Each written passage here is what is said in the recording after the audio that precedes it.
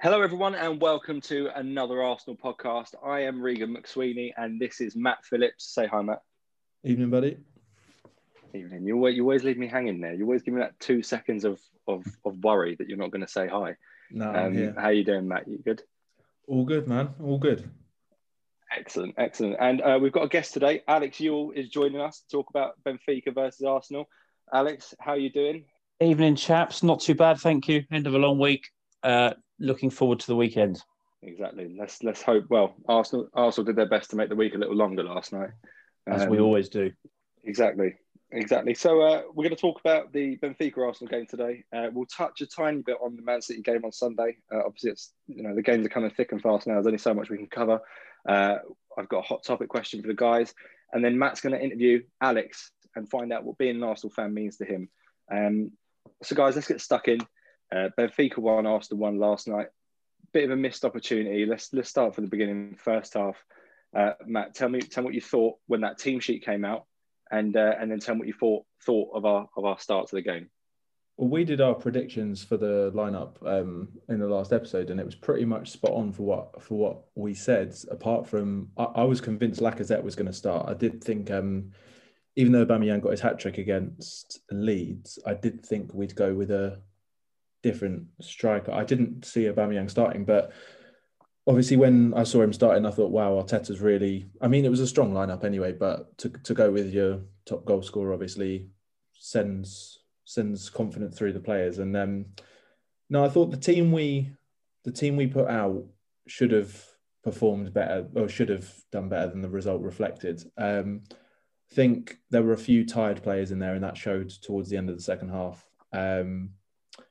But yeah, I mean, when the team sheet came out, I was pretty confident. The thing I was really worried about was maybe having lots of changes and losing that kind of confidence we had from Leeds, because we had a really good first 60 minutes against Leeds. And I was worried that if we changed it too much, then we would lose that. But the funny thing is actually that was the first time in 2.5 years that we've gone unchanged in a match. And I couldn't believe that when I heard it. It was really weird hearing that. Yeah. It's probably one of the only situations where you can think of us naming an unchanged team where you kind of think, well, we probably should have changed a little bit. So, yeah, Matt, you predicted that lineup pretty well Thursday. You thought Lacazette should start. I knew Aubameyang would start, but I also felt like Lacazette should start. Agree. Alex, team sheet comes out. What are you thinking? Are you thinking that we're going to go on and batter Benfica, or you think it's going to be a tight game? I mean, what went through your head there? I think one of the things I was quite enjoyed about when I saw that team lineup was actually, I think we're in a place now where 7 or 8 of our first 11 picks itself, and you only got debates pretty much around one of the centre back positions, probably who goes next to Xhaka based on injuries, and then you might argue up front and one of those 3 positions. But most of those players picked themselves. So when I saw the team sheet, I thought that's probably the best we've got available, with injuries permitting. One thing I was worried about, which I think we've all been worried about and touched on before, is Arteta overthinking a European tie. He was quite early on in his managerial career with us when we had Olympiacos last year. I did feel like that was overthought, and we obviously went out in awful circumstances at home. But he didn't overthink last night. He played his best players, and I was concerned before the lineup that El Neni would have probably started for a bit more cover.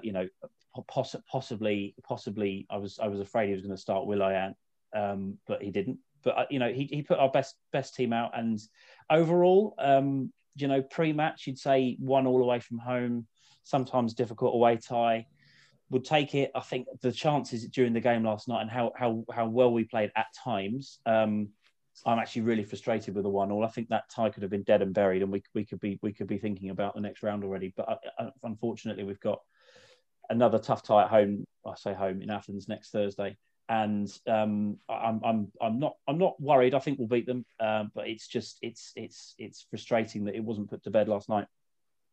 Yeah, I'd agree 100% there. So let's attack this chronologically. Could you touch on it? You touched on a few great points there. So we started quite well. We opened them up a fair few times. There was a lot of offsides for us last night. And I don't think that was because Benfica were playing an offside trap. I think it was because our I mentioned this to you in a message last night, Matt, and I was worried that I couldn't really explain my thinking, because we play a game where a lot of our players, let's say pass A is in front of them, and pass A will get Nicolas Pepe one-on-one with the centre back straight away, right? Or one-on-one with the fullback straight away. But instead of just playing pass A, we play pass B, who plays it back, and then we play pass A. We're not direct enough. We're playing a lot of 1-2s just to then play a pass that was on 3 or 4 touches ago. And I think that was really frustrating players like Aubameyang. It definitely was frustrating Saka last night. Bellerin got in behind a few times. There was little flashes of great 1-2s between him and Saka last night. And you just think, just do that every time. We don't need a third man every time. We don't need Ceballos to pass it back and then play the pass. It's just telegraphed. And so I thought we started really well. A lot of offsides. Benfica didn't like scoring at all. I thought they were quite lethargic. I thought they were quite gappy between the midfield and their attack. There was a big disconnect there. Matt, what did you see from that first half? Am I off here, or are you agreeing? No, I agree. I think the tempo was just exactly what you said about the not playing fast football. When you look at I know we're talking about European football here, so it's a little bit different, a European game, not Premier League. But when you look at the last 2 teams who've been really successful in the Premier League, who've got, they've accumulated almost 100 points every single season for the last 3 seasons. How do they play? They play direct. I mean, Liverpool more so than Man City. Liverpool play direct football. It's zipped into the forwards. It's kind of like it's straight into them. There's none of this one touch. We're talking not even one touch. There's none of this 3 touches, 4 touches, and then play a short pass. That is not tolerated in those systems. And the one thing I do worry about with Arteta is that we're still seeing this slow, kind of timid football at times, and we're 18 months in? 14, 15 months in. I'm just worried that we're still seeing this kind of long into his reign, and seeing that kind of, it was really slow in the first half yesterday. I didn't enjoy watching that first half. But yeah, we had the best chance of the half, and I cannot get through my head how Aubameyang has missed that chance. I can't. He's still off the boil, isn't it? I mean, it's yeah. Even though he got that hat trick on Sunday, it didn't even feel like he was even trying, really. It just looked like it was clicking for him. But yeah, last night it seemed to look like the Aubameyang we've seen for the rest of the season. Yeah, he's dragging his shots. He's missing chances that he doesn't even think about. And I don't know what's, there's obviously some stuff that's gone on in his personal life, etc. But he's not as reliable as he was, and it's concerning me a bit, because we had a lot of chances last night in an away tie in Europe. I mean, Benfica were absolutely garbage. They were really bad. I mean, they were difficult at times, but you look at their lineup, and I saw sort of Otamendi, Vertonghen, and Taarabt. It was a proper who's who of Premier League rejects, and it was a 2014 Premier League lineup. Yeah, it was. It had all the hallmarks of a team. I just thought we're gonna lose 1-0 here. And when that penalty went in, and that's one of the saving graces I think of last night, was scoring so quickly after they did, because if it had gone 10-15 minutes longer, we get a tendency to die and get weaker in games that we're losing 1-0.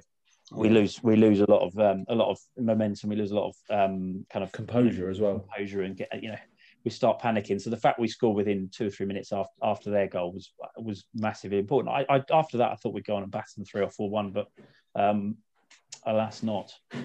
Yeah, and I think you pretty much summed up the first half there, and then straight into the second half. We don't really need to talk too much about the penalty. It was a clear penalty, but the response was great, and the players seemed to react for 5 or 10 minutes again. And I think you're spot on, Alex, there with us fading. I read a stat earlier, and I'm not sure how correct it is. I don't necessarily fact check my Twitter stats, but then I also prefix it with, I'm not sure how right it is. Who was the Twitter account from? That normally says a lot about it. At Rolf Harris. Was it at Mr. DTAFC? But I think it was we've not scored past the 75th minute this season. Is that correct? Really? Wow. Yeah, apparently that sounds right to me. I'm trying to think about it, but I can't remember scoring late goals. That's incredible. Wow. Oh, the only one I can think of, Eddie Nketiah against West Ham. Yeah, that was quite late, wasn't it? That's the only one I can think of. I don't think it's a physicality thing with these players because It's a mentality thing. again, it's mentality. They're deciding that they don't want to go and win the game. The subs came way too late.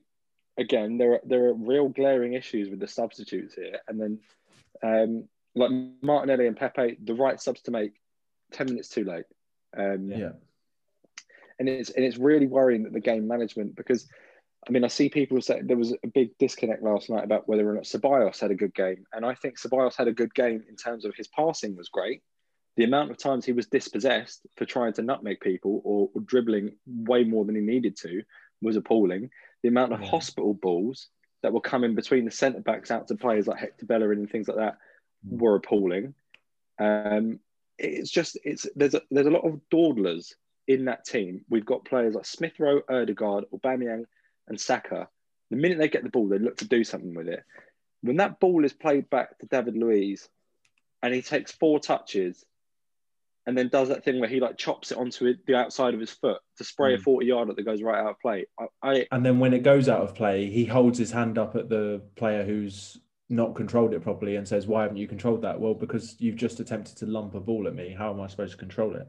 It makes me want to turn my teddy off because Gabriel, it's creeping into Gabriel's game a bit now. It didn't when he first joined. He did not want the ball at the start of his Arsenal career, and now he's doing the Luiz a lot.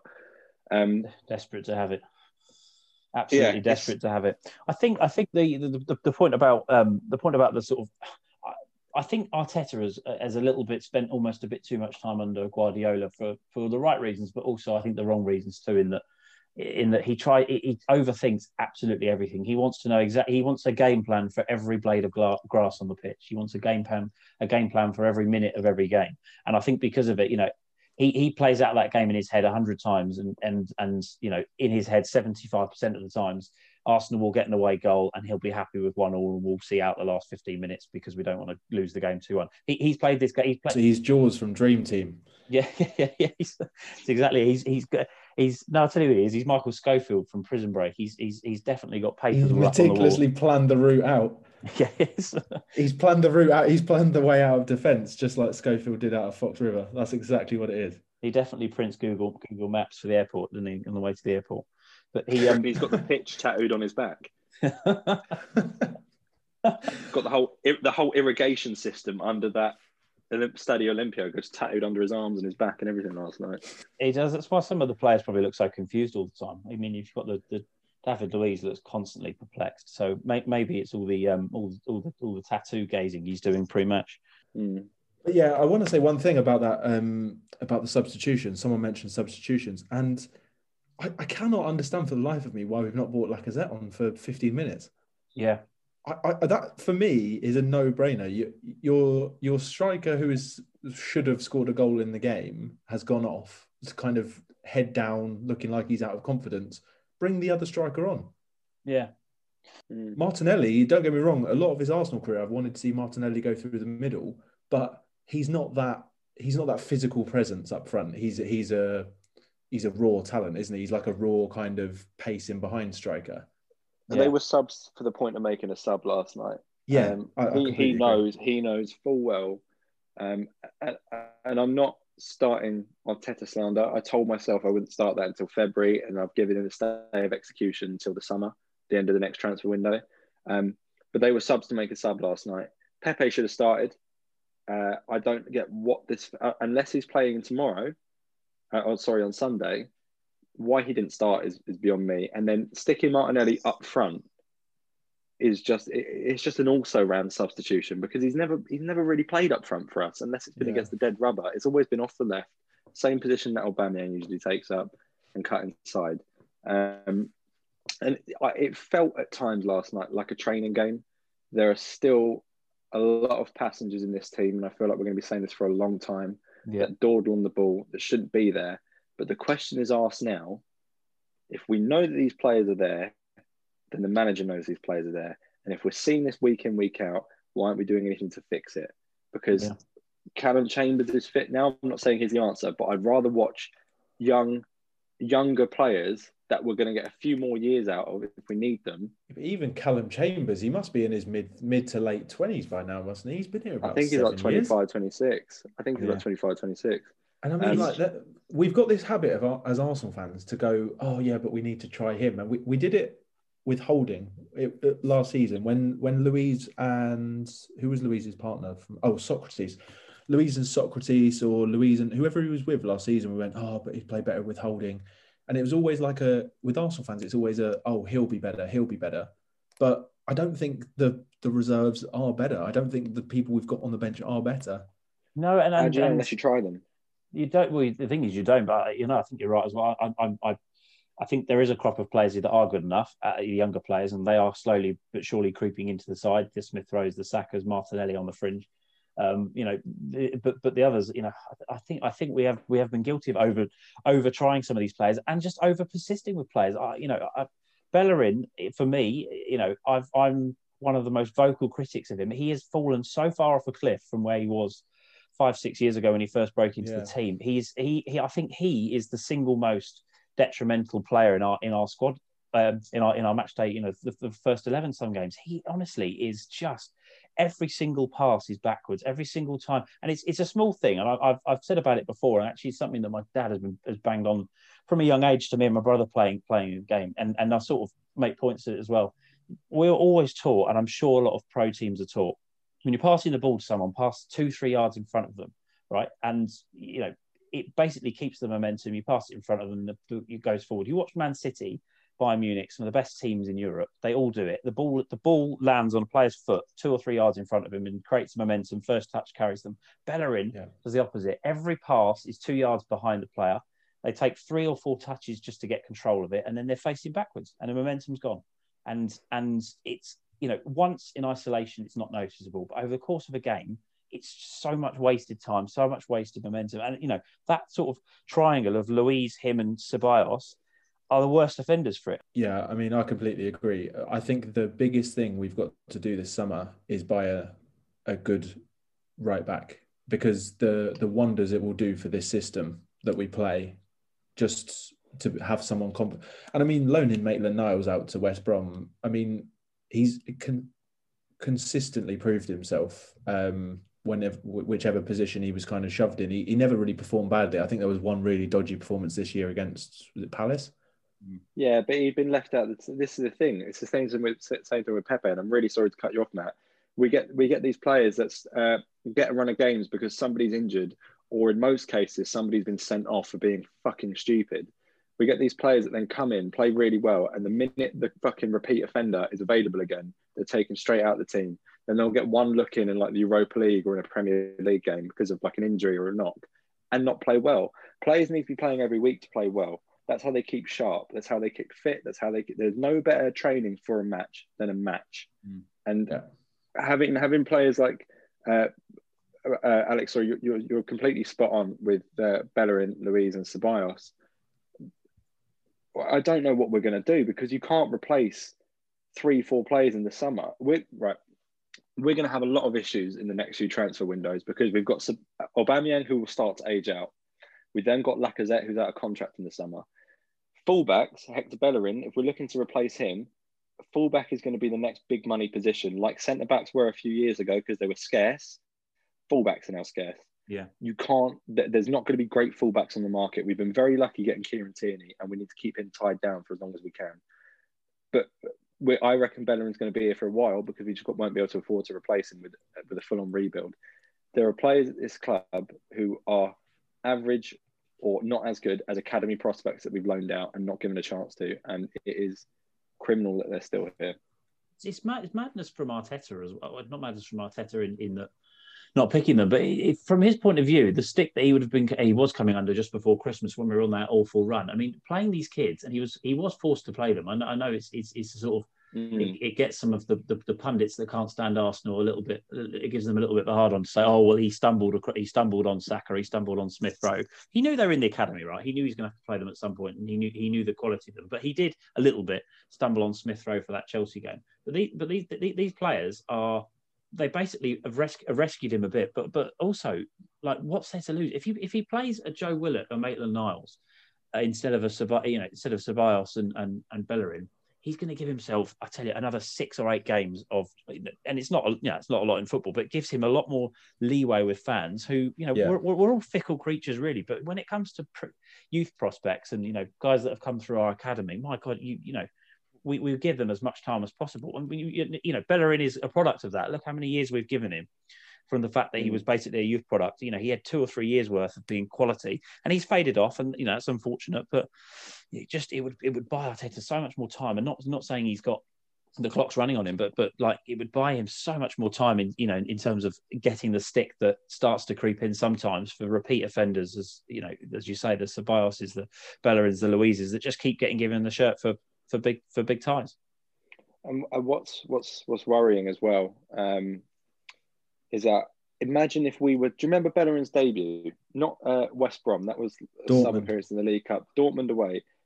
He was appalling. Can you imagine if we judged him on that one game and then lost out on the player he was for the 2 seasons afterwards? Because he was electric back then. And I don't know if it's injuries or a lot of people say it's his diet. I don't buy into that. It could be anything. But why aren't we really just? Why is it? This was the perfect opportunity.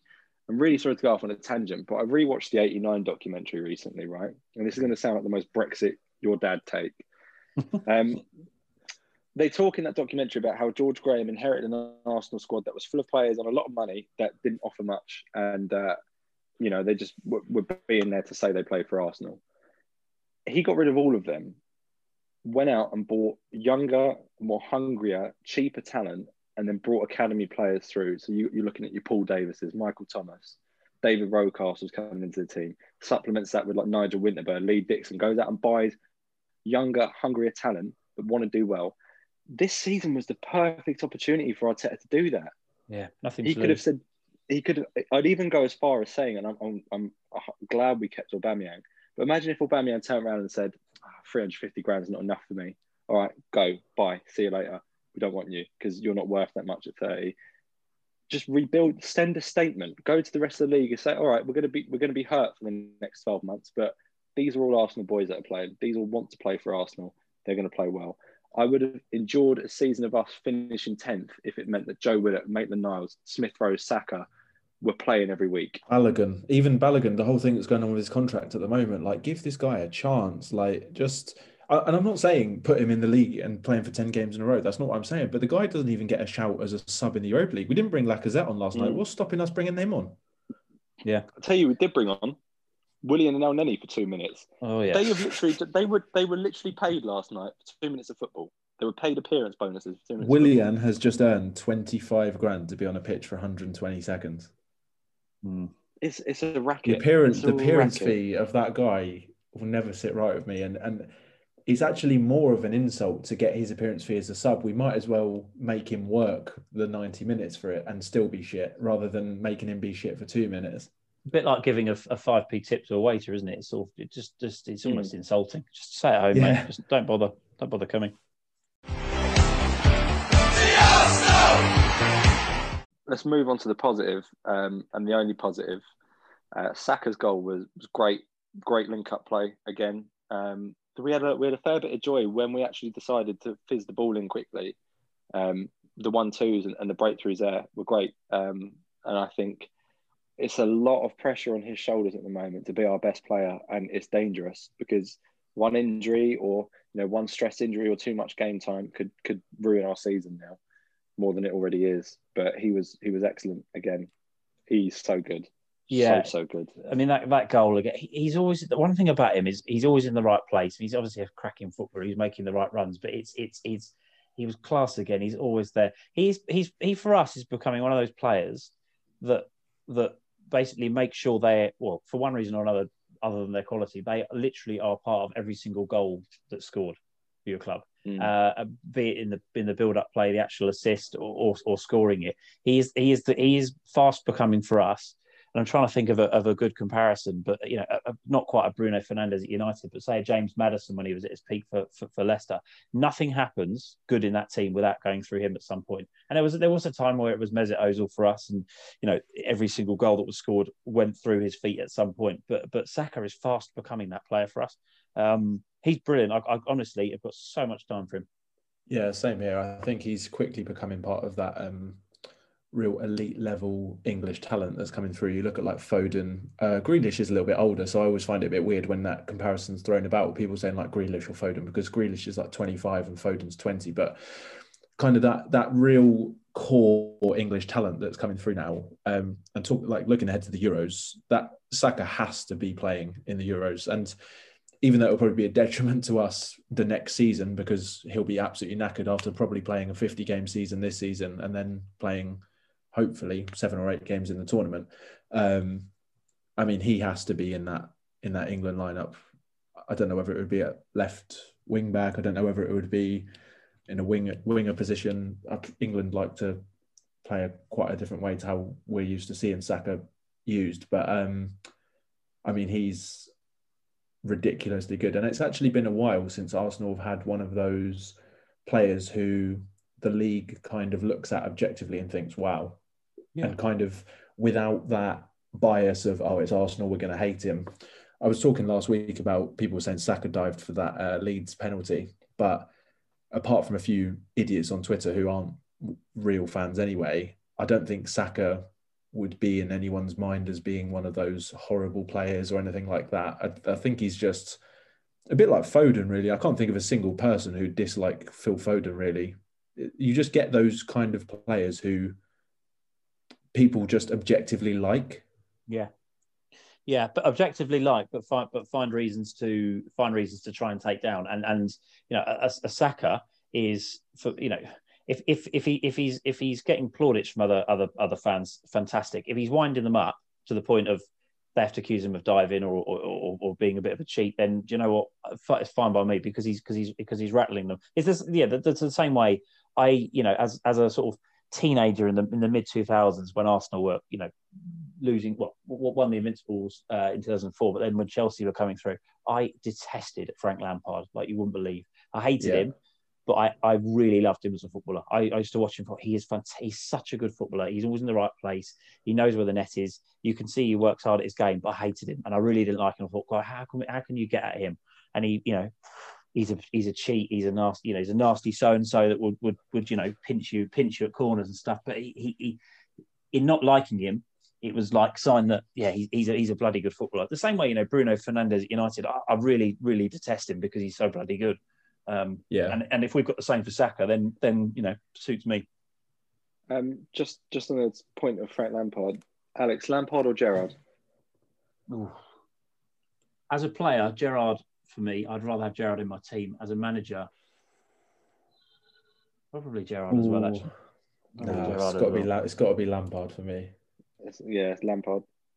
I mean, I don't think you can even compare the managerial jobs because Frank Lampard went into the most brutal gig in football, period. Yeah. There's no harder job to go into as a manager. And and Steven Gerrard kind of went somewhere where you've lost the league 9 seasons in a row. You can't really fail. You can't fail. No, you're right. I tell you what, though, it probably comes down to who made me more upset as a kid, and I'd probably say it was Frank Lampard made me more upset. So Stevie G wins it for me. He probably brought tears to my eyes slightly less, albeit he did sometimes cause me grief. But I'd say Lampard upset me more occasions as a child. Gerrard didn't really have that good of a record against us, did he? No, but he was usually in the centre of stuff whenever Liverpool did beat us. There was always some absolute Jobsworth who would score against us for Liverpool. Like there was that Peter Crouch hat-trick. Come on, there's nothing worse than that. Neil Mellor. Mellor. Yeah, there was always just some absolute nothing who scored against us, and it made their Liverpool career. Him and Gerrard had the same hairdresser. Had the same everything. Probably the same wife. For years I used, and I probably still to this day use what I call the Neil Mellor effect on Arsenal, because it always used to be a player that was in their first game ever for the club. Either that or in their first game or the first debut or whatever, or a player that hasn't scored for 79 matches, and the commentator says it 1 minute in, it's like, oh yeah, the Neil Merrifield, he's scoring today, definitely. Yeah, like Benteke scored against us, didn't he, last season? Yes. Yeah. It's all the time. There is a curse on this club, I swear to God. It's so evident that it's going to happen as well. Like, there was another one. It wasn't Benteke last season. It was about 2 or 3 seasons ago. I think it was Shane Long. He was in his worst period of his career. I mean, Shane Long always scores against us anyway. But it was that one, where he came round Mustafi at the near post and he just sort of prodded it in. There's so many of them with Mustafi. Which one? Oh, yeah, true. Oh yeah, that one. I know the one you're talking about though. It was Mustafi defending number 230, I think it was, of that season, and he just Exhibit A. I remember it being the most innocuous ball in as well. Like, it just, all he had to do is just run a tiny bit further and it's out. And he just, I'm so glad he's gone. Jesus Christ! I had a feeling just until you said his name, I was like, he must still play for the club. I've got a good feeling as well, seeing Schalke bottom of the Bundesliga with him and Kolasinac rotting out of that defence, stinking the place out. Just remembering that Mustafi doesn't play for us anymore is just giving me the biggest direction. It's honestly like the worst player we must have signed through that stat DNA bollocks. Oh my God, that there was a few candidates, but he's up there. That Benfica side last night, Otamendi, Vertonghen, and the third centre back is someone I must admit I didn't know, Verissimo. He's brand new. That was his debut. Surprised he didn't score. Mustafi would have been walked. He would have walked into that team of just like Premier League rejects. Premier League rejects FC. Oh my God. There was that chance where we went clear through on goal because Nicolas Otamendi tried to bicycle kick a simple header away. And their keeper had to come scrambling out. Yeah, he did. I thought he was going to miss it as well. I was convinced he was going to get there last, but he got there first, unfortunately. Yeah. Let's go on. We've gone off on a big tangent positive. There. Oh, great chat though. Let's go on to another positive and one that I'm glad to talk about. It's probably because it's foreign referees. I thought the referee had a great game last night. I felt he was hamstrung a bit by VAR and the fact us at home didn't see the replays for what they were checking. One positive I will say on that's wrong. That is the VAR check that he was carrying out on our goal, Aubameyang standing next to him. If you go back and watch that, the referee the whole time is talking to Aubameyang, telling him what's happening. Saying they're checking this. Give me a second. They're checking. He was excellent last night. I don't think he pulled out a single card, did he? It was so refreshing to have a referee that just didn't. He did no interest in being the headline last night. He's like, this game is shit enough as it is. I have no place on the back page of the Sunday Sport. You don't want to be here. Let's just do this 90 minutes. Yeah. Why are we in Rome? He was probably looking forward to a nice little trip to Portugal, but a bit of a suntan on the day after. But no, I agree on the whole. I mean, look, the penalty they got.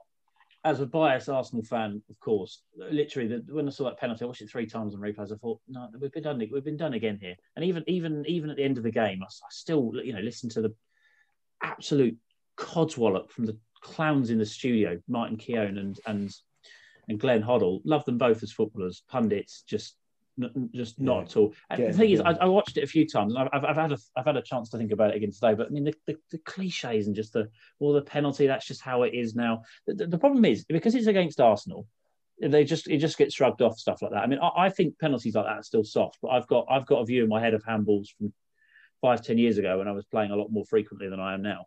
And if that handball goes against me in a game, I'm livid all weekend. Whereas you watch it now, and as kind of Martin Keown as it is, that's how it is now. I sort of, unfortunately, that is how it is. And I've come to look at it again today and I thought, okay, they are given. And if that was the other way around, I would be peeved it's not gone for us. But it's just, it was refreshing to have a referee that had control over a game. Was not about him. And, we'll be this Sunday, we will have Mike Dean or whoever, I don't know who we've got, Anthony Taylor or whoever it will be on Sunday. I'm literally trying, I'm trying to look it up now. We'll be back to it's all about me, probably dodgy decision. I mean, look, Matt, you said earlier on, let's just prepare ourselves for the 3-0 on Sunday. I think it's going to be a lot closer, and it probably will be a fucking VAR decision or something. Yeah, it's gonna like deflect in off Phil Foden's arse or something like that. It will be one of those moments. I don't think we'll get battered. I don't. City have been on an incredible run, but obviously I sound a bit like Martin Keown or Glenn Hoddle throwing out a cliche, but it's got to come to an end at some time. And I'd love to be the team to end it because, to be honest, out of all the other evils in the Premier League, I would much rather see Man City lift it because I'm just used to it now. I'm used to seeing City win the league. It hurts me a lot less than seeing United, Liverpool, Chelsea win it. So, you know, it's going to happen. And they're now 10 points clear. No, 13 points clear even. So they're not going to lose it from here. So I'd just love to beat them. Yeah. We have got Mossy on Sunday, and his assistants sound like they formed some sort of synth band in the 70s or 80s. So we've got Mark Perry and Dan Robertson, the fourth official, Andy Madeley, VAR Peter Banks, and assistant VAR Timothy Wood. I reckon Timothy Wood is the drummer. Andy Madeley's on keyboards. Yeah. Mark Perry and Don Robertson have a secret relationship they're not telling anyone about. Guitar and bass, respectively. Vocals. I mean, at this point, they're just making people up. These are Football Manager regens. Oh, 100%. These aren't real people. We've been sold a dream here that these are real, like, qualified officials. They're not. They're made up people. Oh, 100%. Because where did the increase in hiring competent officials come from to supplement all the VAR appointments? Did they nick them from the Championship? Did they nick them from League One? And then in turn, where is the pipeline? I tell you what, while we're on the subject of this, I want to talk about something because I got into, you know, when you're in bed and you're watching a YouTube video and you end up 6 miles below where you're meant to be going and you end up on down some weird rabbit hole where you're suddenly watching something you had no idea even existed. I found a video clip. So I was away earlier in the year for the Everton-Liverpool game, the game where Van Dijk broke his leg, did his ACL, whatever it was. I was away at the time and I didn't actually watch, so I wasn't watching like the usual BT or Sky analysis or anything like that. And I ended up finding the Jamie Carragher, Graham Souness kind of exchange over whether Jordan Pickford should have been in prison over what he did or whatever. But I found what Graham Souness said about, it was Dave Jones, the presenter, said, why are they putting former referees in? Why are they putting current referees in the VAR in Stockley Park? Why not, instead of just throwing them out for this TV career that they seem to love? You know, your Peter Waltons, your Dermot Gallagher's, and people who love their newspaper columns and stuff like that. Why are these people Clats? Why are these people not doing the VAR jobs? Because they're not current officials. And he made a great point about, you know, if you've got a slightly younger official in the VAR room, say someone who's only in their second or third year of doing the Premier League, but then Michael Oliver's on the pitch, so an experienced ref, probably considered the best in England in terms of like reputation, done cup finals, that kind of stuff. Does that young referee feel confident to overrule Michael Oliver on the pitch? So why not get someone who's completely independent from any kind of bias against other referees, from current referees, someone completely independent from it? Because at the moment, we're all trying to say, oh, VAR should be improved with this, VAR should be improved with that. But no one's really come up with a real solution. And I think that's one of the only ones I've heard that I thought genuinely would work, to get an independent person in Stockley Park to be doing this. Well, you think how it is, because when they get back to Ref HQ, which probably sounds the most ghastly place anyway, but like they all drive Vectras. And they all get back there and they're all sort of high-fiving each other after another weekend of just shitting upon Premier League teams. They must, like, there's obviously some camaraderie between them, and some of them are, like any workplace, I'm sure, are more matey with each other than others. And you're right, if there's a younger, newer ref and he's overruled a Michael Oliver or overruled a Mike Dean, he's going to go into Ref HQ the following week and you know, come on, you've really done me over there, haven't you? Don't do that again. Yeah. And I do think it's a little bit compromised, because if you've had an off week and you've fallen out with Michael Oliver over something other than just refereeing games, or something, you know, he's used the last of the milk or something, you know, and he goes, oh, you're doing the VAR that Mike Oliver is like, he's going to know, actually, he's going to know we had that falling out. and it's a bit compromised. I personally think it's all too matey. They're all pally. I imagine they all probably socialise together. It's all sort of got each other's backs, and if something happens on a pitch or vice versa, it's I know he's in the studio, so I know he's back on VAR. I'm gonna just leave this one. I think I don't want to sort of offend him too much.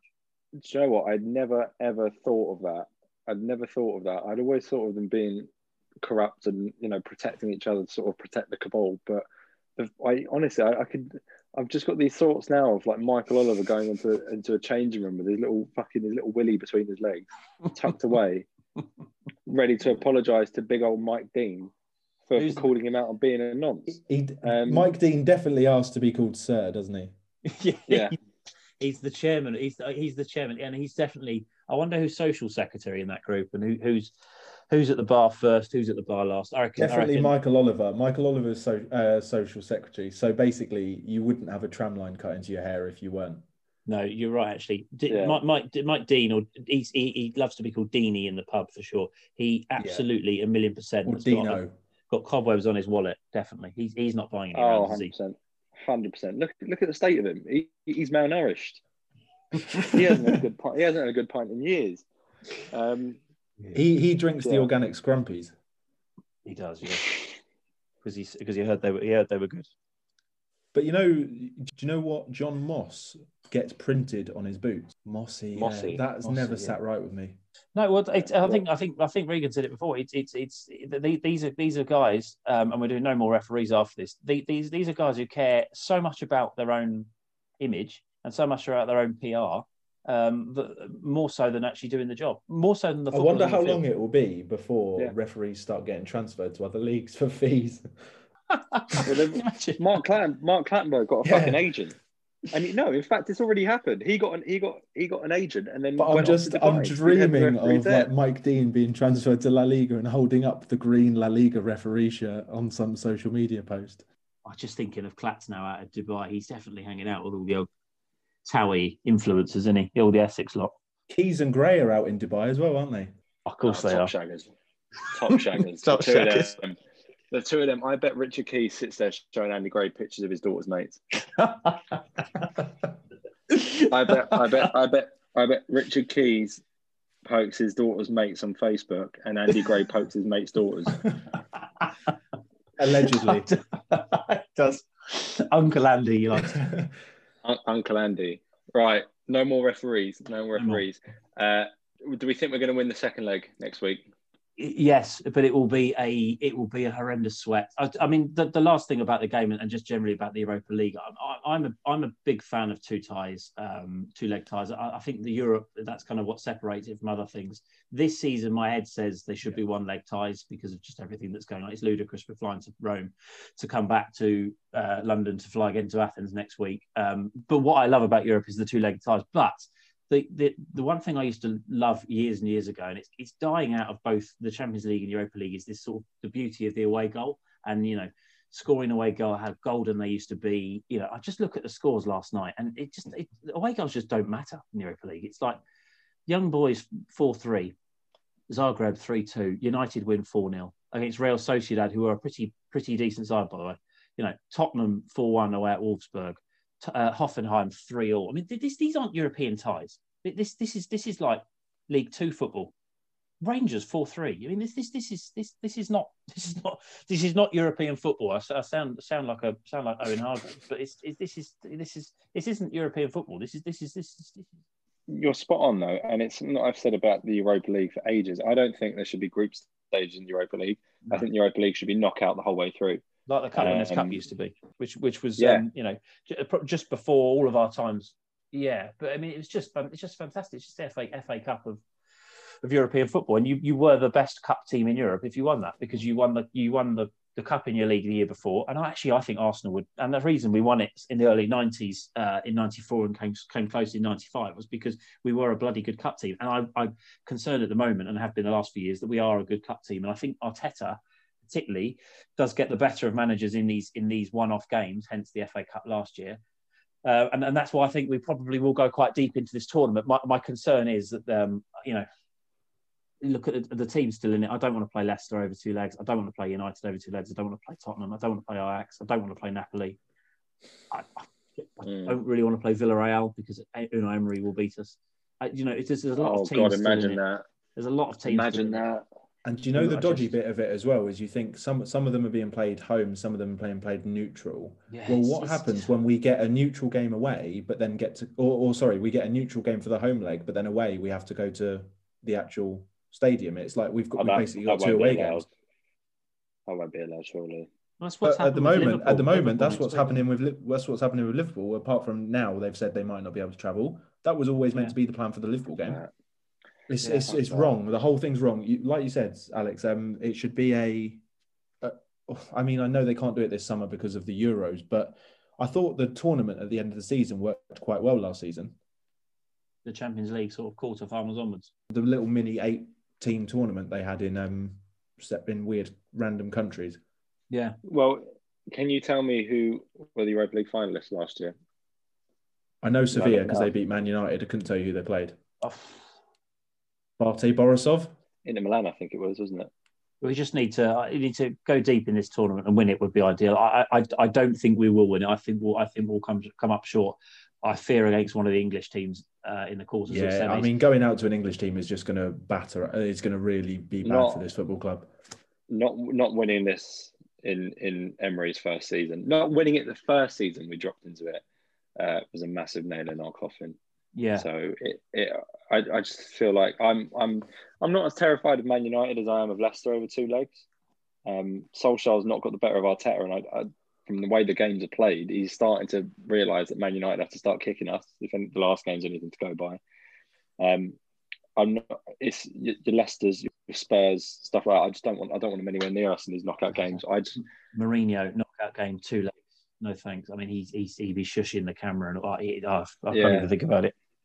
We either win this, or we just fuck off out of Europe for a year, and it's going to get harder and harder to avoid the shit European competitions because they're fucking making another one.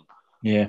What is that? It's the 7th place team in the Premier League, isn't it? Or the League Cup winner? Sorry, gets to it's the League Cup winner. Yeah, gets to play in this. That's going to be such a detriment on smaller teams and their resources. It's Europa Conference League or something. It even sounds budget, doesn't it? It's the Ryanair of European football. Yeah, ironically, it's destinations that Ryanair fly to as well. We'll be playing Luton specials. Anyway, yes, we will go through. I think we'll beat them 2 or 3-1 at home. I think we'll I think it will be routine, but as in, I think it will be a 1-0 or a 2-0, but I don't think it will be routine. Rather, I think we'll make hard work of it. I don't think they'll score, but I don't think we're going to produce as much. I reckon it will depend a lot what goes on Sunday, and that's something I wanted to speak to you guys about very quickly. Sort of get out of the way. So obviously, Man City, known quantity. Matt, you spoke about them a bit earlier. They're 10, 13 points clear at the top of the league at the moment. We know what their full strength team looks like. Aguero's probably back. Kevin De Bruyne's probably back. This always seems to happen against us. The PEDs kick in and Man City. The Harry Kane effect, we'll call it. Yeah. Their train rolls on. What team would you like to see start on Sunday, and do you think we'll get a result? Can I just shock you? I don't care what team we play because we're not winning that game. So might as well rest the entire 11 and go really big on Thursday, because if we put out our full team on Sunday just to get swept aside 2 or 3-0, we're going to look really foolish on Thursday when the players can't run after 60 minutes and we chase the goal. So I think we should make a lot of changes. We've got some other tough Premier League. I mean, look, I'm already at the stage, which I think this is the earliest I've ever been at the stage about not caring about the Premier League, but we're not getting relegated and we're not getting. I don't even think we're getting top 6. So I mean, yeah. It doesn't matter if you finish 8th to 12th. It doesn't matter which one of those positions you take up. No, I'm fully prepared for a season next year of no European football. I'm actually sort of looking forward to it. But what it does mean, 2 things, is first of all, Arteta has got 0, and I mean 0 excuse for not being top 4 next year, because that European tie in the middle, you've got teams all around you that are going to be playing in that competition again next year. Leicester, as an example, no excuse for not being top 4. And second of all, I'm quite looking forward to having some of the midweeks back and not having to record Arsenal last night because I had an event and watching it at 1 a.m. basically. So that's two reasons I'm looking forward to almost not being in Europe. However, I'd like to win the Europa League. So yes, yeah. Sunday's game, I think we will play a strong side. I actually think he'll rest. I think he'll rest Saka. I don't think he'll start. I also think he probably might rest Smith Rowe needs a rest, I think. Smith Rowe needs a rest. I think he'll play Smith Rowe, and I think we might see Pepe start. I'm pretty sure Willian will play some part. He might even start as well. So I'm sort of prepared for all that. I think he will rest some players because Arteta's he's a bit ruthless, and I think he knows that Europa League is the one. I'd like to see David Luiz nowhere near the pitch. I'd like to try something a bit different. I'd like to maybe try someone else at right back. I just don't know who. But it will be Bellerin and Cedric right and left back. Well, KT's back now, so the competition for right backs back. Do not even risk him on Sunday. No, Colwell for Thursday. Yeah, and Thomas Partey, I'd like to see back, maybe play a little bit. I mean, I wouldn't mind next Thursday seeing Tierney back at left back and Cedric at right back. At least get a right footer back on that right side. I'd be all over that. But as you say, Matt, it doesn't matter. We will lose the game on Sunday. So. Yeah. Ye of little faith. I think we're going to get pammed, but I think it'll be tight. And I think, as you said earlier... Wait, how can you get pammed and it be tight? What's that going to be, like a close 4-0? Is that what, Wenger used to say, we're a little bit unlucky in the first half and we lost like 6-0. Yeah. No, the first one went in and then it's just the rest of them, they don't matter. It's damage limitations after that. We're going to play a little bit handbrake on for the first half hour. No, I think we'll play well and then just let the game slip away from us. There'll probably be some sort of dodgy VAR decision in there. David Luiz probably gets sent off, which sometimes is a bit of a plus. But yeah, I'm joking. It's never a plus being down to 10 men. I think we'll probably be the architects of our own demise again on Sunday because we seem to play well in these big games and then let ourselves down rather than get beaten. Yeah. So it'll be tight, but I think we'll lose, unfortunately.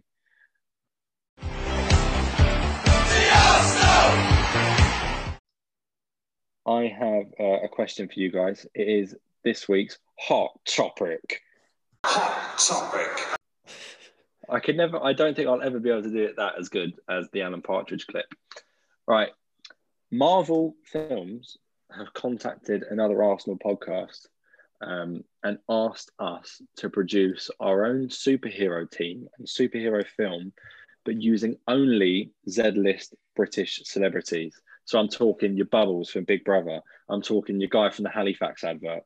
Who gives you extra, baby? Who have you chosen? What's their superhero name? What's their power? And who's their nemesis? So, Alex, I'm going to come to you first. Oh, well, the one thing the British do well is a Z-list celebrity. And often the best Z-listers are the ones that were probably once upon a time B or C listers, but fall very quickly to Z-listers. My Z-lister I've gone with today for our hot topic is James Argent from Towie, in the Anyways Essex. for the sort of Fiat 500 Twitterati and the sort of loose women panel, he's kind of a bit of a lovable star. Poor him, his self-inflicted problems. He got really fat, got a bit thin again, got really fat again. Kept having cocaine habits, which he just couldn't shake. Just stopped buying it. It's very easy. But for the rest of us, normal people, he's an overweight, greedy ponce who basically hung out with Gemma Collins and any other slightly less Z-lister than him, basically for years to stay relevant. So that's my sort of Z-lister. His powers are kind of twofold. So firstly, one thing I would say, particularly about these superheroes and Captain Marvel, Marvel Comics particularly, these guys are flying around the world. They're beating bad guys, saving the world, but you never see these superheroes eat. They never have a good meal. I don't know how they sustain themselves.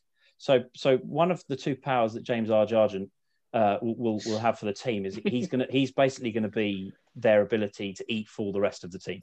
So he's you never see these guys. They're never stopping for a little roadside snack. They're never stopping for sort of Ginster's pasty. Ginster's pasties have been keeping the hauliers and the truckers of the UK fed for years. He will be the source of sustenance for this team, basically, in nutrition. So that's one of his powers, the ability to eat for many people. And the other sort of is his deadly weapon. No bad guy can escape his deadly weapon. His superpower is the ability to deafen any enemy with his tone-dead, haggard singing. So if anybody has watched the show, The Only Way is Essex, of which I've been almost dragged to watch over the years, his singing is something in it that's just dull as dishwater and terrible. Evil bad guys taking over the world. Leave it to Captain Cholesterol to deafen the enemy. And basically that's his superpower. So how he looks, imagine the sort of size of Hulk or Thor, but the sort of loudmouth demeanor of kind of Captain America, Captain Cholesterol, James R. Sargent. And instead of Thor's hammer, he just has a massive chicken drumstick. Yes. So he's my third of our captain, our Marvel Comics team. Would cocaine be his kryptonite, or would that power him up like Popeye spinach? You're right. It's two parts. I think like any Class A drug, it probably is his kryptonite to start with, but very quickly becomes his enemy. I see. But I don't think James R. Sargent's enemy is the small white powder. Hopefully no Ofcom complaints, by the way, for this podcast. But I would say his nemesis is actually Mark Wright, who has left the show, left Captain Cholesterol in Essex, basically, gone to America, come back from America, just continued to be a heartthrob for women, married the most beautiful woman on the planet, and you know is interviewing George Clooney and Tom Hanks on his radio show. Captain Cholesterol is still hanging out with Gemma Collins. I really like. I like. This is a comic I'd buy because you brought him to life. He's jumping out at the pages for me, and I've got to say that is sensational. I want to give you a round of applause for Captain Cholesterol. That's like the Andy Gray. Sorry, I'm applauding. Yeah, we'll move on to Matt's and then mine, and we can vote at the end. So Matt, who is your superhero? What's his name? What's his power? And who is his nemesis? Okay, so I'm incredibly offended that you said his, because mine actually happens to be a female. Okay. Come on, we're in 2021. So is it Amber from Love Island? It's not, unfortunately. I know you've got a huge thing, but she won't feature in this week's show unless she's yours.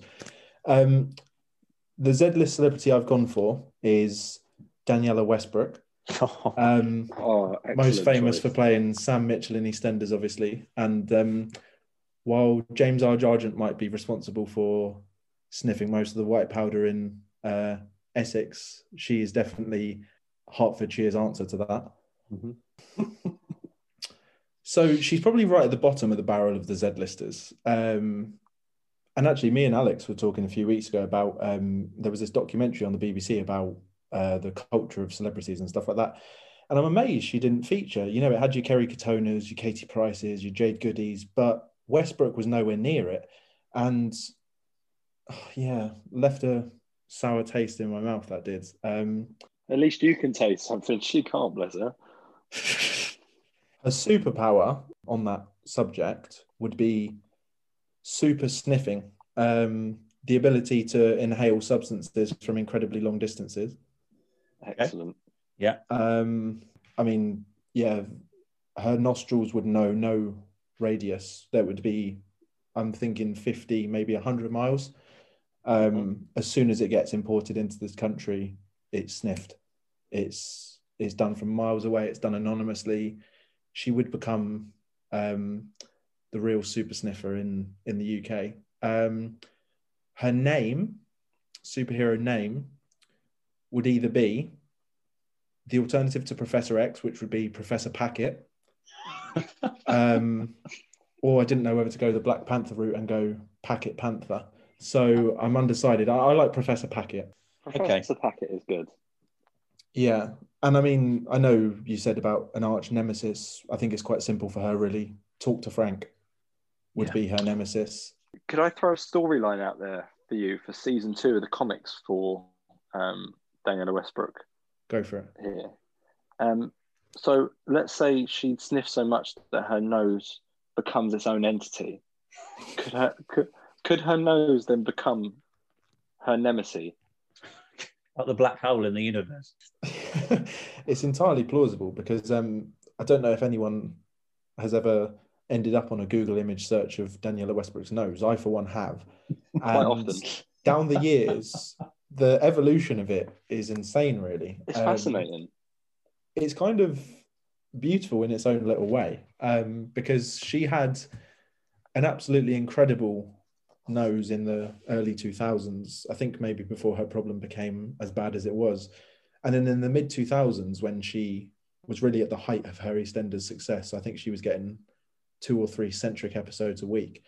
It became a big problem, and her nose started to slowly erode away from her face, and slowly her septum just disappeared, which was kind of a magic trick in itself.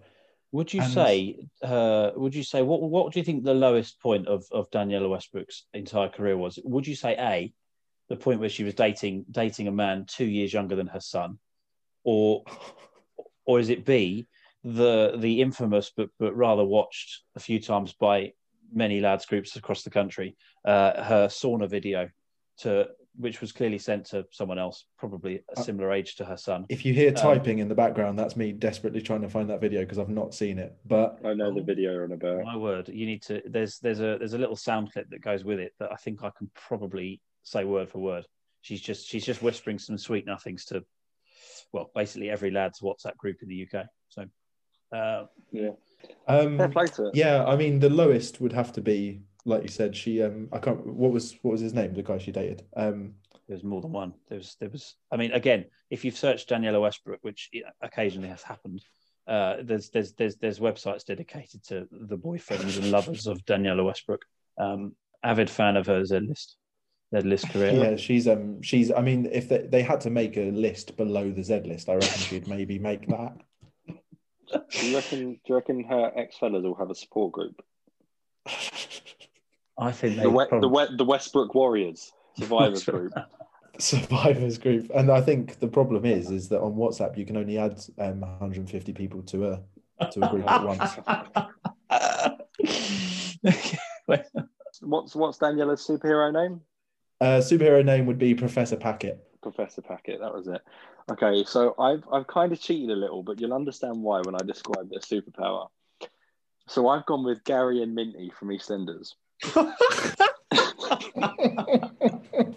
So Gary Hobbs and Minty Peterson, and their superpower is that they can transform and combine into a human motorcycle.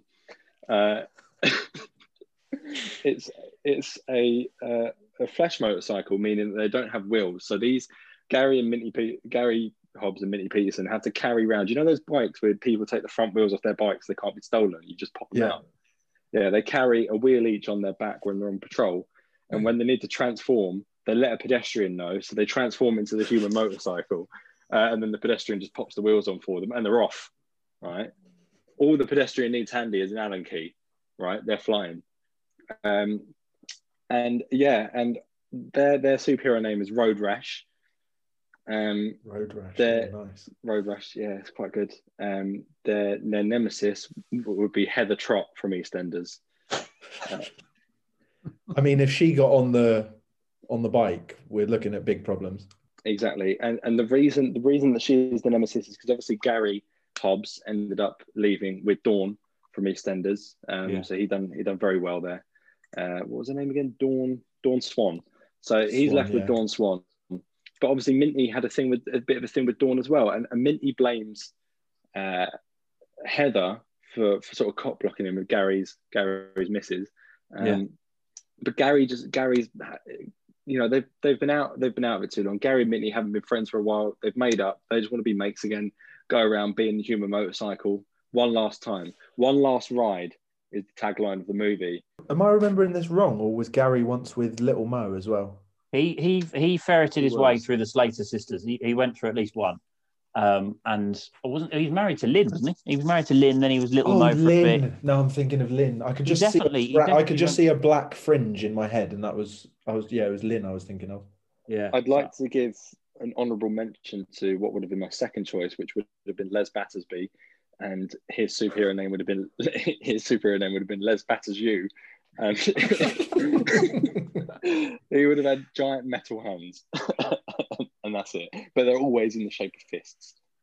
Wow, that team. So you've got Captain Cholesterol, Professor Packet, and what was the name? Road Rash. Yeah, formidable. So, Professor Packet. Is Professor Packet disabled like Professor X? Yeah.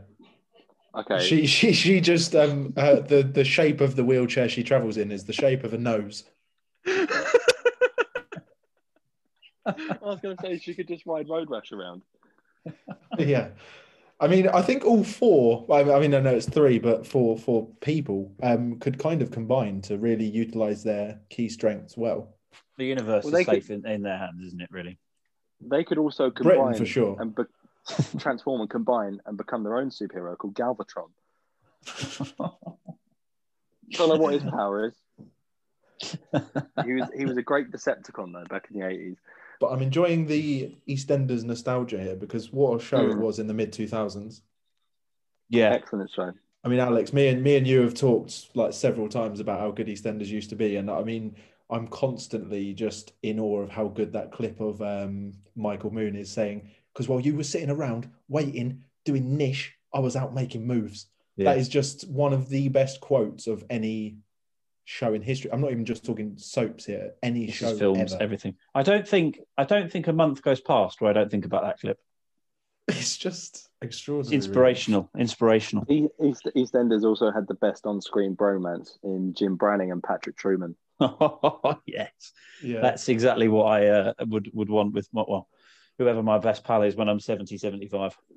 Two suave old boys. They just want to sit around, have a game of cards, have a game of dominoes. Few cigars. Jim doesn't like Max. He only likes his other son, Jack. Doesn't want to talk about the kids. Patrick just wants to relax. He's got Denise in his ear all day, back when it was a hotel, trying to balance the books. Yeah. You know, he doesn't want that on his plate. He's 70. He stressed himself further by hopping into bed with Yolandi. I mean, that was just. I mean, the Minute Mark. He doesn't need that stress at his age, does he? He just wants to. The Minute Mark's just a money laundering business for Sam Mitchell's cocaine business empire. Well, I'll tell you, if Captain Cholesterol was on the EastEnders set, he would keep them afloat for sure, because the Ginsters pasties and McCoy's crisps in that shop. Well, look, there would never be enough. I think one day. And I'm not joking here. I think one day we probably will see James Argent end up in EastEnders, because we've had Danny Dyer now. We've had someone out of Blue. Yeah. I mean, it's heading that way. I think one day we will have a TOWIE member join the cast. I'm all here for it. Okay, so whose superhero has won this? I really like Professor Packet. I'm not going to lie. I think Professor Packet gets my vote. My vote's going to go to, I can't even remember the name of, Captain Cholesterol. That's good.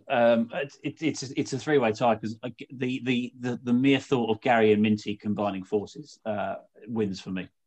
I've got the motorbike in my head planned out, and it's vile, because as I say, it's a Flesh motorbike. They obviously put it together in the Arches as well. Phil Mitchell's going to be questioning what the hell they're doing. Why these? The Arches could become the biggest fortress in Marvel in that kind of scenario. Like, it could be unpenetrable.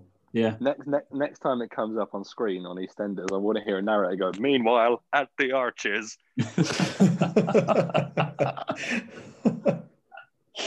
Oh, good. That was great chat. And that's the end of Hot Topic this week, lads. That was excellent. I really want to make this film now, to be honest with you. Yes, agreed. Hot Topic.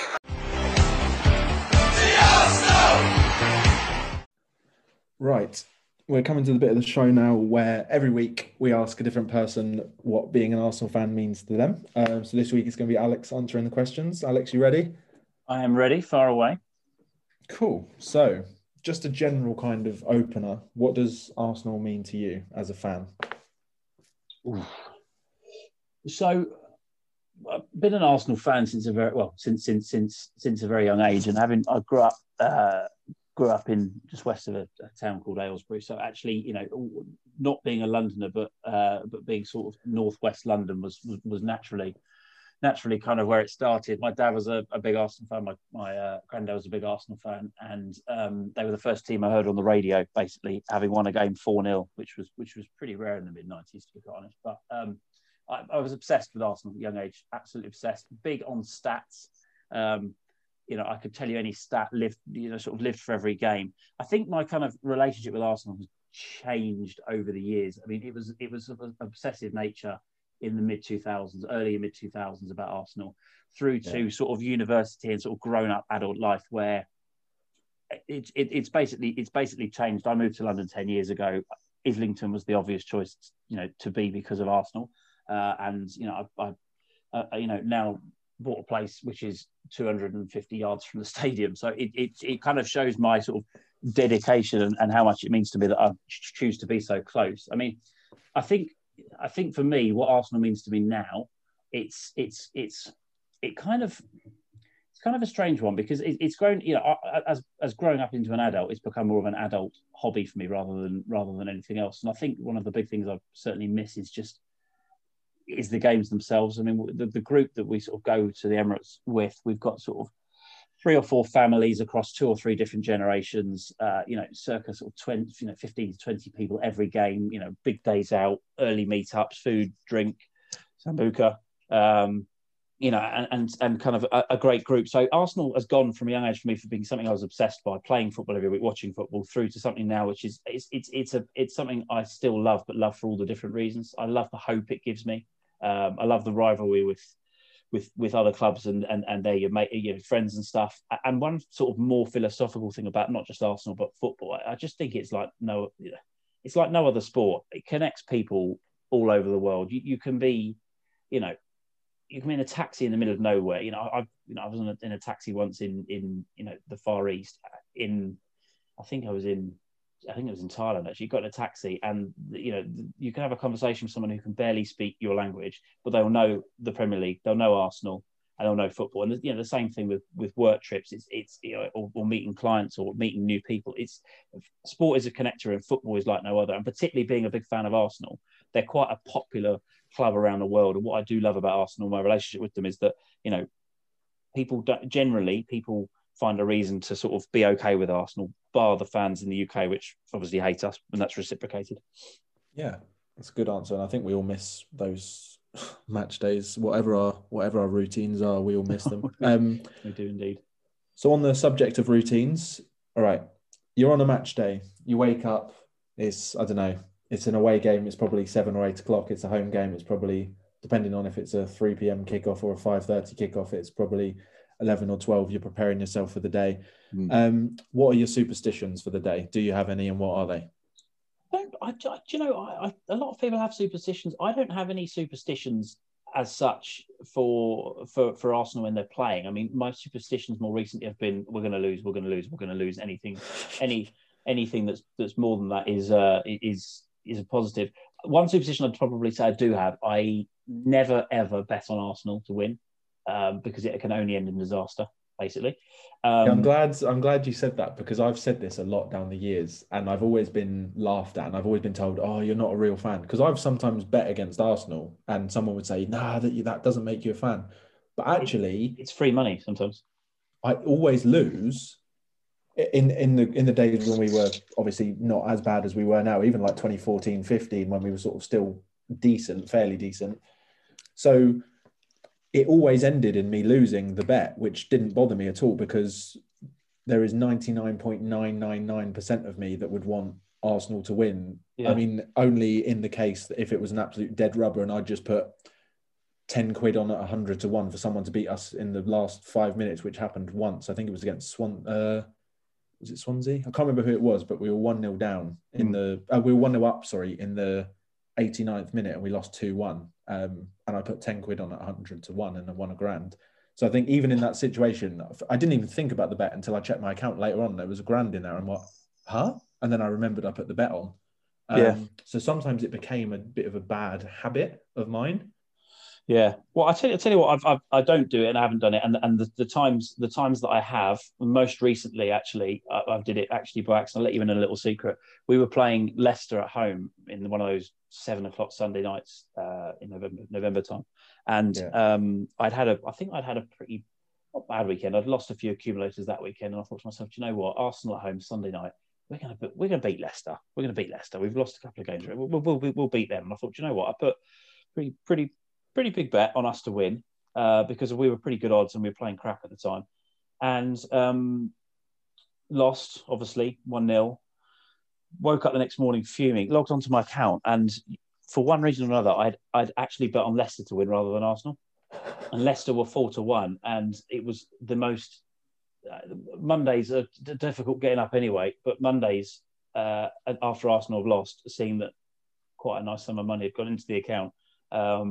Based on Arsenal losing, and it was a sign to me: don't bet on Arsenal. Don't attempt to bet on Arsenal.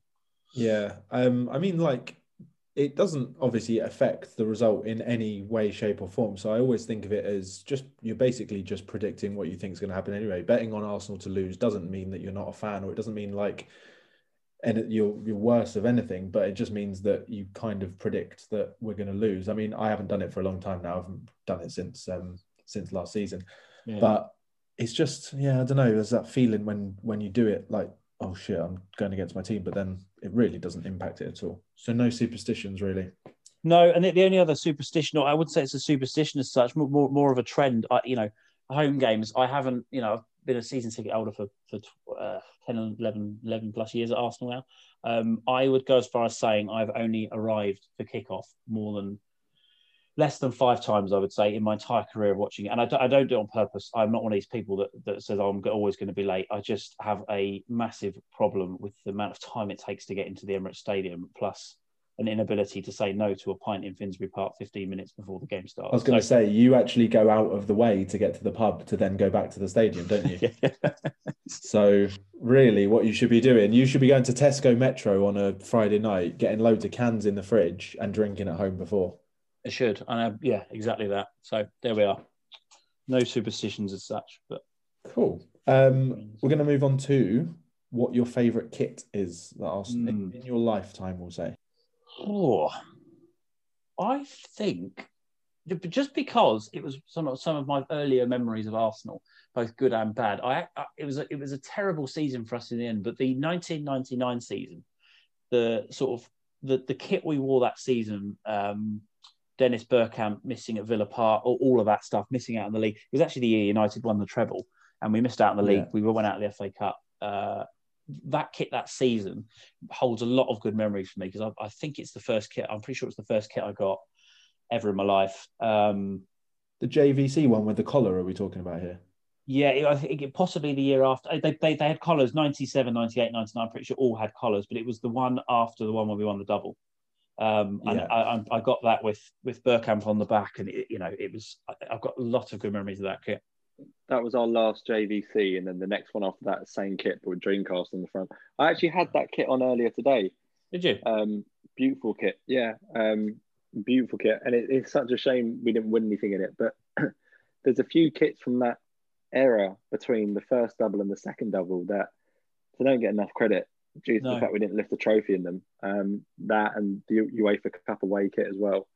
I was going to say it's one that I'm shocked hasn't come up before, and it never really does in a lot of people's favourite kits. That's a great choice. It's I think it's a season that most Arsenal fans honestly probably don't want to remember, but for me it was my I remember the double season, but I remember becoming really obsessed with Arsenal and really obsessed with football around that 1999 season. I really wanting us to win the league, and we beat Villa at home on the last day 1-0 with a Kanu goal, but United beat Tottenham 2-1. They went 1-0 down, and I think Beckham scored, and I can't remember who else. Maybe York or Cole scored for them to win 2-1. But it was when I really started to get obsessive about Arsenal. I remember listening to Bergkamp miss the penalty on the radio. It was really fascinating. I mean, the other kind of shout out to a kit was again a bit of a strange one, but the yellow away kit we wore when we won in the Bernabeu, Thierry Henry, which had that sort of yellow, but there was almost a tint of grey and black in it as well. Yeah, I was a big fan of that because again that game and that season holds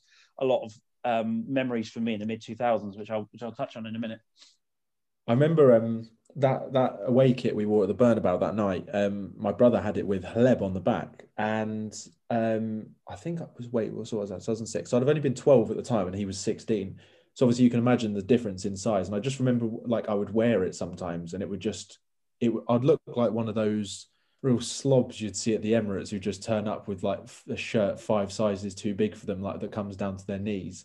But I was only like 16 at the time, and I just remember that shirt. It was beautiful. He used to wear that to play when we used to train and play for the local football team. Your brother used to wear that a lot. And actually, when training would end with 8 aside or whatever against each other, some people would be wearing red. Some people would be wearing United fans, of which there were many, being in the home counties. It was the Reds plus me versus the yellows and everyone else. And he was always in yellow. He always used to wear that kit. Hleb on the back was always a strange choice, but we'll forgive him for it.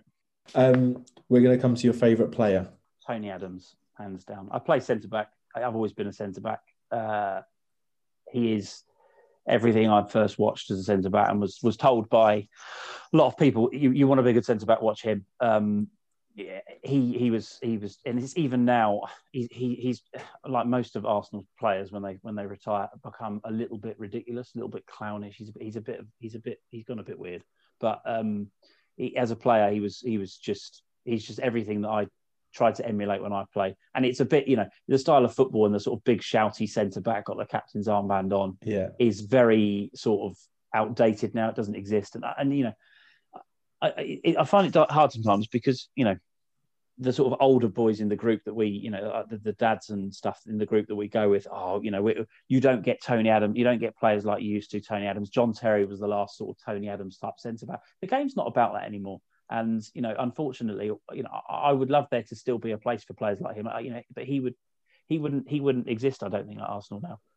No, well, for a start, one club players don't exist anymore for a start. I mean, like Lampard and Gerrard, Terry dying out were the last ones of those anyway. Yeah. And even obviously those ended up going to the MLS before they retired or whatever. But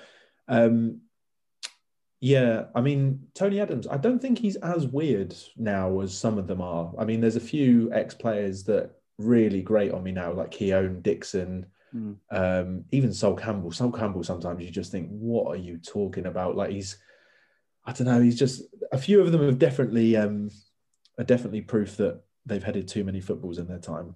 Yeah, he went through a bit of a, whatever you think of the Wenger era and towards the end of it stuff, when all the ex-players were starting to take a pot one by one at him, it's Tony Adams was quite vocal. And I think what's quite difficult is that, such an easy win for Wenger would have been trying to appease some of these people and, getting them back in the club. The problem is, and we all know this, if Arsene Wenger had got Tony Adams back in the club, Tony Adams would have been so vocal, so mouthy within the club. He'd be privy to information that's probably not trustworthy to him. He'd go and blab quite frequently, and he'd come out and say, we're not signing these players because of X, Y, Z. He would be too vocal. Which is, I think, why he kept Steve Bold at the club so long, because Steve Bold just seemed like that guy who would just sit there and take it, really. Yeah, and not blow the secrets that Wenger promised he was going to tell us in his book, but didn't tell any. So yeah, well, whenever that, I think there will be a second book one day, or maybe like some revealing interview. I got his book for Christmas, so you've all ruined it for me now. Now that I know there's no abuse of Ivan Gazidis. You know there's none anyway. I wanted him to talk about, like, describe in detail what it would look like if Ivan Gazidis committed seppuku. Scrap that. I want to know all about the sordid affair he was having with the woman 20 years younger than him. That's what I want to know about. He's a philosopher. He's a lover, Wenger. He could do what he wants. He was a proper. He could have wooed any woman, couldn't he? Yeah, he was classy old boy. So yeah, like I said before, we're going to take a real somber turn now, but it's going to be just for a few minutes. So, what was your worst memory as an Arsenal fan? What's my worst memory been? Do you know? There's obvious ones that people immediately go to and ask this question, and I think there's the Champions League finals and all that stuff. I actually think, for me, it's kind of an era rather than a game or a physical memory. I think it stems from a game. So it's very, very specific. In 2009, we lost a Champions League semi-final to United. We struggled 1-0. We lost 1-0 at their place, but we thought, right, back at the Emirates. It was in an era that English teams were dominating the Champions League. There was three teams in the semis every single year for 2006 through to about 2011, and it's sort of to the 2006 to 2009. But basically, the sort of backdrop to this is Arsenal, the Invincibles, 2004 and 2002, we'd won the league. And I think being a sort of teenager, I got pretty complacent about the fact that Arsenal would just be at the top of the league and nearby. And I became, in 2004, 2005, absolutely obsessed with the Champions League. So Premier League games will come and go, and I go, yeah, whatever, we'll win those. But Champions League was the ones I absolutely craved. Like Bayern Munich in 2005 killed me when we lost that tie. Really, I looked forward to the second leg for weeks, analysing, could we beat them 2-0? Could we get through? Could we keep the clean sheet? The 2006 run, I was fascinated with every single game. I was stressed out. I actually had a migraine on the night of the Villarreal away tie. I actually couldn't watch the game. I was migraine. I was so stressed by it. So we had all this era where we were still good enough. We were still in the Champions League every year. The Premier League started to slip away from us. But that Manchester United semi-final in 2009 was when I realised that we were just miles behind United. Absolutely miles behind United, which really pained me because 2004 we were better than them. 05 and 06 you sort of had the Mourinho and Chelsea era. They were coming good, and United had fallen away. But United then sort of clawed it back. They won 3 league titles in a row. I thought we've got to win the Champions League. We've got to do it while we're here. And that 2009 semis, it was back at the Emirates, and we lost 3-1. And Ronaldo and Rooney tore us apart. And Ronaldo, Rooney, and Tevez should have been illegal. That is just a joke. It was honestly, they'd kicked on so. And when you think we had started up front, we started with Adebayor and... it would have been... Oh, no, was it even Adebayor? Had he left? No, it was Van Persie. It was probably Van Persie, and it would have been the likes of... it was after Baptista, but it was the same season as Baptista. I mean, it doesn't help that even the old season reviews of those seasons, it doesn't help that season review is literally entitled The Young Guns. Yeah. Because we were just a team, we were a rebuild. The football we were playing was unbelievable. But that memory, I remember it. I was at university, and I remember going down to the Yates in Portsmouth, and I remember sitting with all the pals, and got there 4 hours before the was just fascinated by it, and they came and blew us away. And it was honestly that was then I realised, I thought, shit, Manchester United have really responded to this Mourinho and Chelsea thing. We are miles behind. We've moved to this bloody gorgeous new stadium. It was that for me, that era was quite a bad memory, because then what followed was even more painful. And actually I started 2009, it hurt me. By 2011, 2012, losing that League Cup final, and 2012, going out, that was low. Bradford and Blackburn being knocked out of the cups by those guys. Yeah. I mean, we were so desperate for a trophy. And then losing to bloody like Bradford in the League Cup and Blackburn in the league below in the FA Cup. I mean, it was, for me, it's not a bad memory as such. It's the laughing stock we then became after that I could almost laugh with everyone else. But it was the pain of 2009 when I really, really cared about it. And it was more sort of, it's a memory of an era that was sort of an end of a good era, really. That's my worst memory. Yeah, I think one of the big problems, I am only joking when I say this, that I say this is the reason we lost, is that the players walked out to daylight rather than the night. I think if the players walk out and it's night and you've got that, that feeling at a night game under the lights when it's like, wow, This is Champions League, and like the anthem starts to play. If the anthem's playing and it's daylight, just doesn't hit the same. It feels like you're playing in 5:30 away in Russia. No, I really like those dusky sort of, the sun's about to set, the song starts playing and it becomes night during the game. See, I think it's only because of the memories I've got associated with it. I probably don't like it, but... As I said, I crave Arsenal to be in the Champions League playing a match which starts in the light. I mean, that's something we can aspire to have again. Yeah, I mean, I wouldn't give a shit if we were cooking off at 2:00 on a Thursday afternoon, as long as it was in the Champions League, to be honest. Just on that, miss that competition. Man United Arsenal game. Yeah. The team we started that day, Bakary Sagna, Kolo Touré, so solid, 2 great defenders. Johan Djourou, at the time we didn't realise he was shit, that's fine. Kieran Gibbs, not a bad back. Kieran Gibbs is a bit of a what could have been, really, isn't he? Kieran Gibbs never let himself down for Arsenal. I was gutted when he was sold because I didn't think he had to be sold. I would have rather have kept Kieran Gibbs up to this point, and I know he's at West Brom now and they're not doing great. I would have rather have kept Kieran Gibbs than given Sajid Kolasinac the best part of 120 grand a week for 4 years. Yeah. But that team, and this is the most frustrating thing about that Arsenal team, they were consistently let down by a string of shit goalkeepers. Almunia getting ripped from the right side of the pitch about 35 yards out by Cristiano Ronaldo. You can't even make any excuse for that. Unforgivable. That was the worst piece of goalkeeping that Emirates had ever seen. Fabregas, Song, Nasri against Anderson, Carrick, Darren Fletcher. There's a midfield battle that Arsenal can win there. Their front three was Park Ji-sung, Rooney and Ronaldo. We had Walcott, Adebayor or Van Persie. And I mean, that wasn't even a peak Van Persie. That was a Van Persie who'd only been at Arsenal 2.5 years, and he wasn't anywhere near what he became. That was 2010, number 11 Van Persie, baby Van Persie. Yeah. I mean, he was even number 11, to be fair, when we played Barcelona, wasn't he? I was watching the highlights of that 2-1 against Barcelona the other day, and Van Persie was still wearing 11 in that. So I think he only got it the season after, the season we made him captain. Yeah. No, he got it in 2010, 2011. We played Barca 2 years on the trot. It might have been the other one. We played them in it might have been. The one where Fabregas broke his foot taking the penalty. 2-2, wasn't it? Yeah. Who does that? Who does that? An Arsenal player, an Arsenal captain. That's who does it. Yeah, it's probably the most Arsenal thing you can get. Right, off the bad memories. We're getting that in the bin. We're not thinking about that anymore. What's your best memory? Again, doesn't have to be a memory. It can be an era. What's sticking in your head? I think I sort of semi-touched on it. I mean, 2004 was immense, but I'm not disregarding what happened then because most other fans do that for us.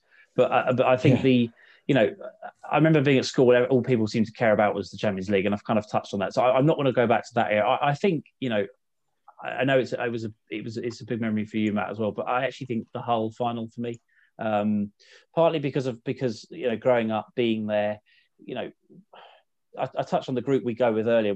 One of the sort of dads, the godfather of the group, I would say, he's got loads of contacts within Arsenal. He knows the club chef and all that stuff. And he for days at Wembley, if for anybody that doesn't get tickets through the ballot, he manages to whip up 20 tickets for all of us. It's like black magic. I don't know how it happens, but basically the days at Wembley have always been immense because of the amount of us that go, and we all sort of it feels quite nice in the stadium having all of you sort of dotted around and all hooking up afterwards. Usually after we've won. Was it the Wigan semi-final we met up with at half time? It was the Wigan semi-final that year, wasn't it? Yeah, that year. So Wigan semi-final. And, I just think the thing was we hadn't obviously won a trophy since 2005, and it was starting to really niggle on us. So the sort of, I think about this right. With 2006, the Champions League final. 2007, we were in the Carling Cup final. 2008, we had Liverpool in the Champions League, which was like the absolute daylight robbery that was for the dive, for the penalty. Eduardo in the league that year, we should have won the league. The semi-finals 2009 in the FA Cup and the Champions League, we got knocked out of in the semi-finals. The League Cup 2011 debacle, 2012 I've touched on. It was just every year. Actually, Arsenal were getting to finals and semi-finals. It's not a myth that we didn't have the opportunity to win trophies. We were in finals and we were in the opportunity to win stuff every single season. We were kind of in that period Tottenham are in now where they get to the semis and the finals, but they just bottle it. Yeah. So that Hull was such a relief. And I just think everything about it, I think Liverpool got knocked out by Hull. I think I've got that right. Or was it Aston Villa, not Liverpool? Whatever happened was we had beaten all these big teams on the way. We'd beaten Everton, we'd beaten Tottenham, we'd beaten Liverpool on the way, and we got to the semi-finals and we looked and I think we beat Wigan and we thought we'd play Hull, or I think Hull beat Liverpool. I don't know who they beat. No, it wasn't. It was Hull against. It was someone really shit. It was someone awful. Sheffield Wednesday. Was it? Okay. Or Sheffield United, one of the two. But in any case, it gets to the final, and you thought, I don't think any Arsenal fan was going in thinking we've won this, but it was very much a sort of we have won this, haven't we? It's Hull. They're going down this season. I'm pretty sure they're going down.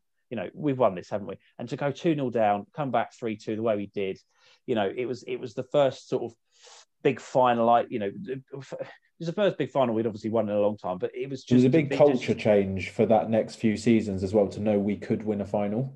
It was the monkey off the back as well. And, and again, I know we've spoken about it before, Matt, but, people dismiss the FA Cup and it really, really pisses me off because it's this sort of, greed of football fans now, and greed of people generally, that Champions League's all that matters, Premier League's all that matters. But no, the Premier League is 2 teams can win it at the moment.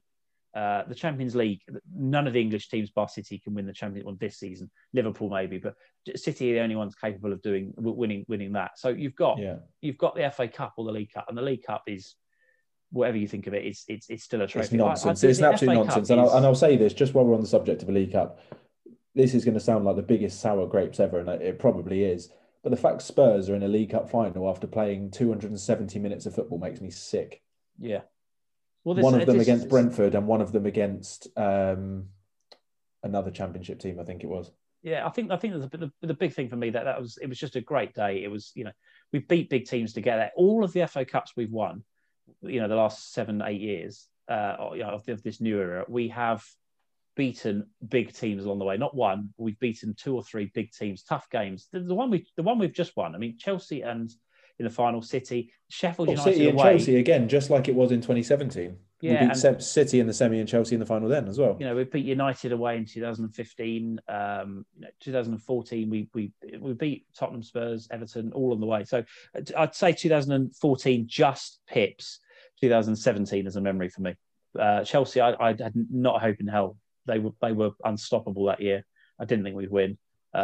Wembley had gone from a place of misery in 2009 and 2011 to a place of joy. We won 9 games on the trot. That I just thought the Chelsea game is going to be a step too far. But the Hull for me is one of my best memories. Yeah, it was such a good day.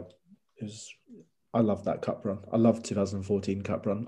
One of my favourite days of that cup run as well was Everton at home. I think that was a great day. It was on my birthday. I remember that.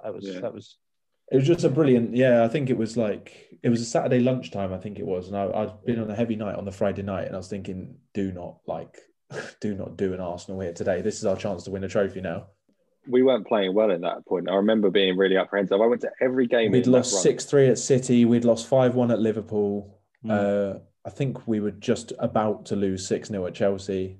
We were that was a bad season for us domestically. We was at the time we were starting to take pumpings. I think we got battered by Everton 4-0 or 3-0 that season as well. Yeah, we did 3-0. Yeah. Let's go back to the best memories. No losses. Yeah.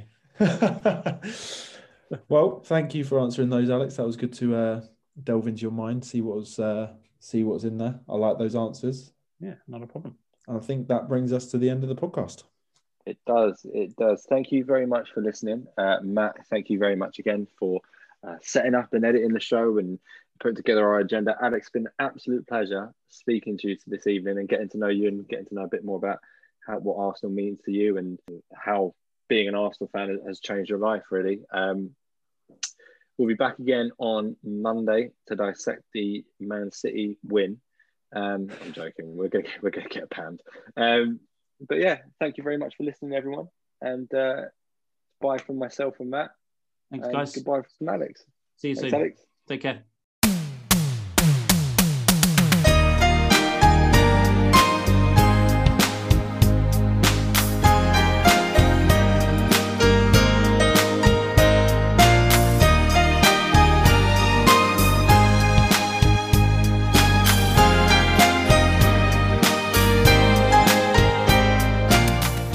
Thank you for listening to this episode of Another Arsenal Podcast. Feel free to keep up to date with what the boys are up to by following us on Twitter at Another Arsenal Pod, our Instagram at Another AFC Pod, or you can email us with anything you'd like to be included in next week's show by emailing anotherafcpod@gmail.com.